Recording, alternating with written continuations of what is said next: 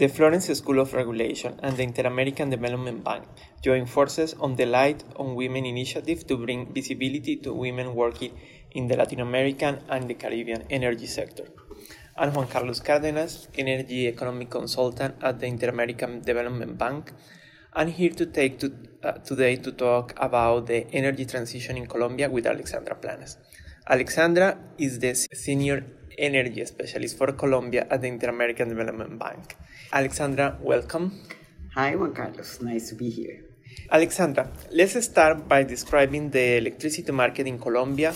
What are the current situation of the market? What are the challenges that it's facing? And what's the government proposing for the energy transition?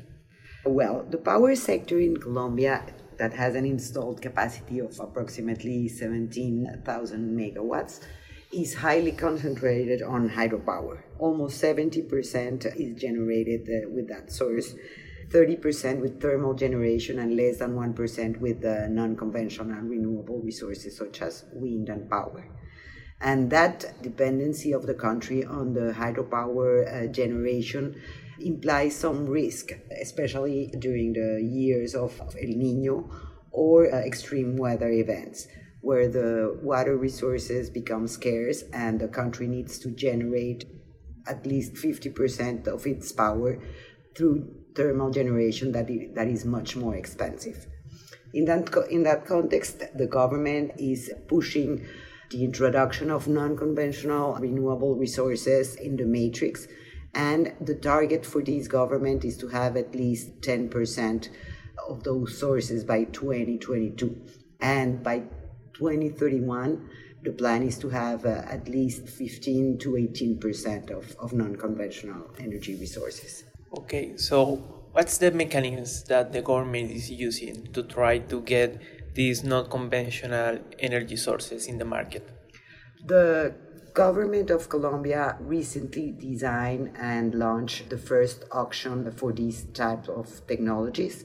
That auction took place in February of 2019, but unfortunately, and despite the interest of private sector developers and the demand side, the auction could not be assigned due to the fact that it did not meet two of the three criteria established by the Regulatory Commission regarding competition in that auction. So, unfortunately, this first auction had to be, a second auction will be held, and the government is planning to do some changes in the structure of the auction. Okay, but I understand that already there are some projects that were assigned to be built in the next years. Yeah, after through the traditional auction system that exists in Colombia, the reliability charge auction that was also held this year, almost 1,400 megawatts of non-conventional energy resources participated in that auction and received energy obligations. That means that those projects will receive an allowance that will support their construction. Those are mostly wind projects in La Guajira and the solar projects in La Guajira and other departments of the Caribbean coast. Okay, so I understand this part of the reform is focused in the power generation, but in the sector, in the other segments, transmission, distribution, retail, and in the institutions, there are also changes that will happen in the future. What's the government doing about it? This government launched an energy transition and reform mission that will start in early May of this year. And the idea is to look at the entire electricity system structure and framework and to propose changes that will modernize the sector. The last reform, the last structural reform of the sector occurred in 1994.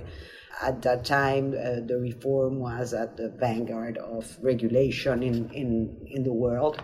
But now with the new technologies, with the decentralized generation, the prosumers, etc., the country needs to also adapt to those changes that are occurring in the sector.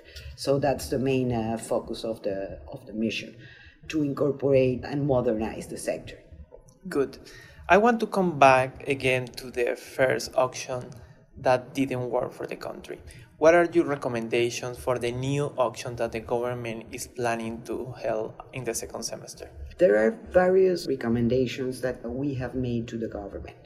Some recommendations are related to the PPAs that will be signed between the developers, the producers, and demand, the energy distribution and commercialization companies. The length of the PPAs in the first auction was set up at 12 years. But if we see the auction processes occurring in other countries in Latin America, those PPAs are for 15 to 20 years. That will help reduce the cost of the financing for the developers, and therefore reducing the cost of the projects. The second recommendation would be to not have the auction only in Colombian pesos, but to have a mix between dollars and Colombian pesos. That will also make the financing less expensive. Other structural changes are related with the way the product that is auctioned. The idea is to change a little bit the product, and instead of contracts that pay for what is bought, the suggestion is to pay what is generated, and also to do either hourly blocks or weekly blocks or even monthly blocks of energy auctions instead of doing it yearly. That will reduce the risk for the demand. So there will be more participation from potential buyers. Some other recommendations include a review of the criteria to pre-qualify the projects that can then participate in the auction. There are 4 criteria, including reliability, diversification, etc. But those were very restrictive and eliminated some potential projects that could be developed in Colombia. And finally, another consideration that will take longer, but I think the government needs to start think about it, is if there is a need to have 2 separate auctions, the traditional one, the confiability charge one, and the auction for renewables, or if there is a better way to integrate them. Okay, thank you, Alexandra. This has been very interesting. And thank you to all of you to joining us today. We will be posting more podcasts about women working in energy in Latin America, and we hope to join you again. Thank you very much.